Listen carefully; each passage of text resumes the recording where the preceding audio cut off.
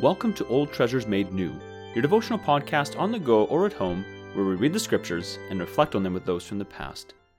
Today we're reading Mark 10, verses 28 to 34, and then through J.C. Ryle's expository thoughts on Mark. Please take a moment to pause and to ask the Holy Spirit to bring understanding and to apply what we hear. Mark, chapter 10, verses 28 to 34. Peter began to say to him, "See, we have left everything and followed you." And Jesus said, "Truly I say to you, there is no one who has left house or brothers or sisters or mother or father or children or lands for my sake and for the gospel who will not receive 100-fold now in this time houses and brothers and sisters and mothers and children and lands with persecutions and the age to come eternal life. But many who are first will be last, and the last first." And they were on the road going up to Jerusalem, and Jesus was walking ahead of them. And they were amazed, and those who followed were afraid. And taking the 12 again, he began to tell them what was to happen to him, saying, "See, we are going up to Jerusalem, and the Son of Man will be delivered over to the chief priests and the scribes, and they will condemn him to death and deliver him over to the Gentiles. And they will mock him and spit on him and flog him and kill him. And after 3 days he will rise." This is the word of the Lord. The first thing which demands our attention in these verses is the glorious promise which they contain. The Lord Jesus said to his apostles, "Truly I say to you, there is no one who has left house or brothers or sisters or mother or father or children or lands for my sake and for the gospel who will not receive 100-fold now in this time houses and brothers and sisters and mothers and children and lands with persecutions and the age to come eternal life." There are few wider promises than this in the Word of God. There is none certainly in the New Testament which holds out such encouragement for the life that is now. Let everyone that is fearful and faint-hearted in Christian service look at this promise. Let all who are enduring hardness and tribulation for Christ's sake study this promise well and drink out of it comfort. To all who make sacrifices on account of the gospel, Jesus promises 100-fold now in this time.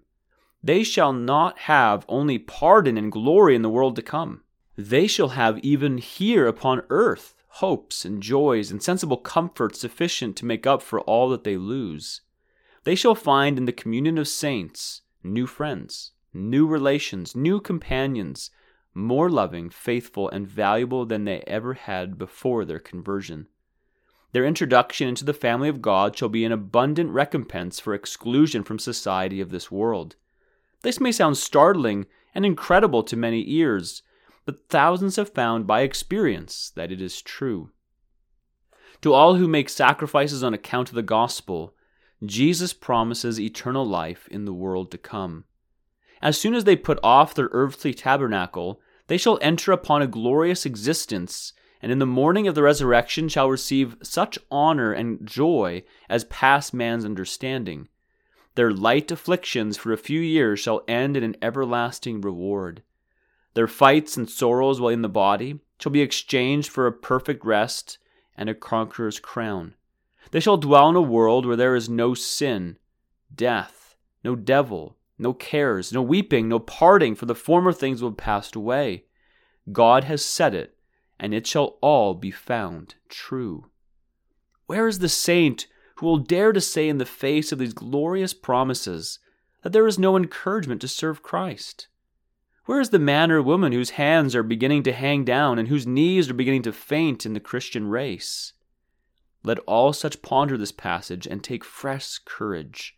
The time is short. The end is sure. Heaviness may endure for a night, but joy comes in the morning. Let us wait patiently on the Lord. The second thing which demands our attention in these verses is the solemn warning which they contain. The Lord Jesus saw the secret self-conceit of his apostles. He gives them a word in season to check their high thoughts. Many that are first shall be last, and the last first. How true are these words when applied to the 12 apostles? There stood among those who heard our Lord speak a man who at one time seemed likely to be one of the foremost of the 12. He was one who appeared more careful and trustworthy than any. He had the charge of the money bag and kept what was put in it. And yet that man fell away and came to a disgraceful end. His name was Judas Iscariot. Again, there did not stand among our Lord's hearers that day one who at a later period did more for Christ than any of the 12. At the time when our Lord spoke, he was a young Pharisee, brought up at the feet of Gamaliel, and zealous for nothing so much as the law. And yet that young man in the end was converted to the faith of Christ, was not behind the chief apostles, and labored more abundantly than all. His name was Saul. Well might our Lord say, "The first shall be last, and the last first." How true are these words when we apply them to the history of Christian churches? There was a time when Asia Minor and Greece and North Africa were full of professing Christians, while England and America were heathen lands. 1,600 years have made a mighty change. The churches of Africa and Asia have fallen into complete decay. The English and American churches are laboring to spread the gospel over the world. Well might our Lord say, "The first shall be last, and the last first." How true these words appear to believers when they look back over their own lives and remember all that they have seen from the time of their own conversion. How many began to serve Christ at the time with themselves and seemed to run well for a season, but where are they now? The world has got a hold of one. False doctrine has beguiled another. A mistaken marriage has spoiled a third. Few indeed are the believers who cannot call to mind many such cases. Few have failed to discover by sorrowful experience that the last are often first and the first last. Let us learn to pray for humility when we read texts like these. It is not enough to begin well. We must persevere and go on and continue in well-doing. We must not be content with the fair blossoms of a few religious convictions and joys and sorrows and hopes and fears. We must bear the good fruit of settled habits of repentance, faith, and holiness. Happy is he who counts the cost, resolves, having once begun to walk in the narrow way, by God's grace never to turn aside. The last thing that demands our attention in this passage is our Lord's clear foreknowledge of his own suffering and death. Calmly and deliberately he tells his disciples of his coming passion at Jerusalem. One after another he describes all the leading circumstances which would attend his death. Nothing is reserved, nothing is kept back. Let us mark this well. There was nothing involuntary and unforeseen in our Lord's death. It was the result of his own free, determinate, and deliberate choice. From the beginning of his earthly ministry, he saw the cross before him and went to it a willing sufferer.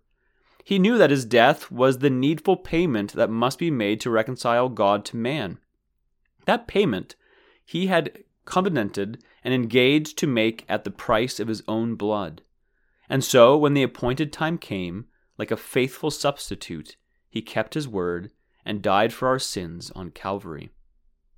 Let us ever bless God that the gospel sets before us such a Savior, so faithful to the terms of the covenant, so ready to suffer, so willing to be reckoned sin and a curse in our stead. Let us not doubt that he who fulfilled his engagement to suffer will also fulfill his engagement to save all who come to him. Let us not only accept him gladly as our Redeemer and Advocate, but gladly give ourselves and all we have to his service. Surely, if Jesus cheerfully died for us, it is a small thing to require Christians to live for him. That is the end of Ryle's expository thoughts for these verses. Let us carefully consider what we have heard today, and may the Lord be pleased to bring the growth for his glory.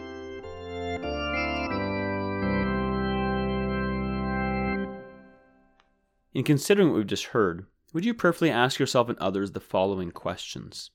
First, do the promises for here and the life to come encourage your heart when you contemplate them? When is the last time you thought about these blessings? Second, friends, are we not humbled by the fact that it doesn't matter how we start, but that we persevere to the end in faith and in well-doing? How many do we count who started and have fallen since? Do we not see our need for daily grace? And third, do our hearts not hear of the faithfulness of Jesus and bless his name? Does hearing this give us fresh confidence that God who began a good work will bring it to completion? Does this cause us to take God for granted or desire to live for him today?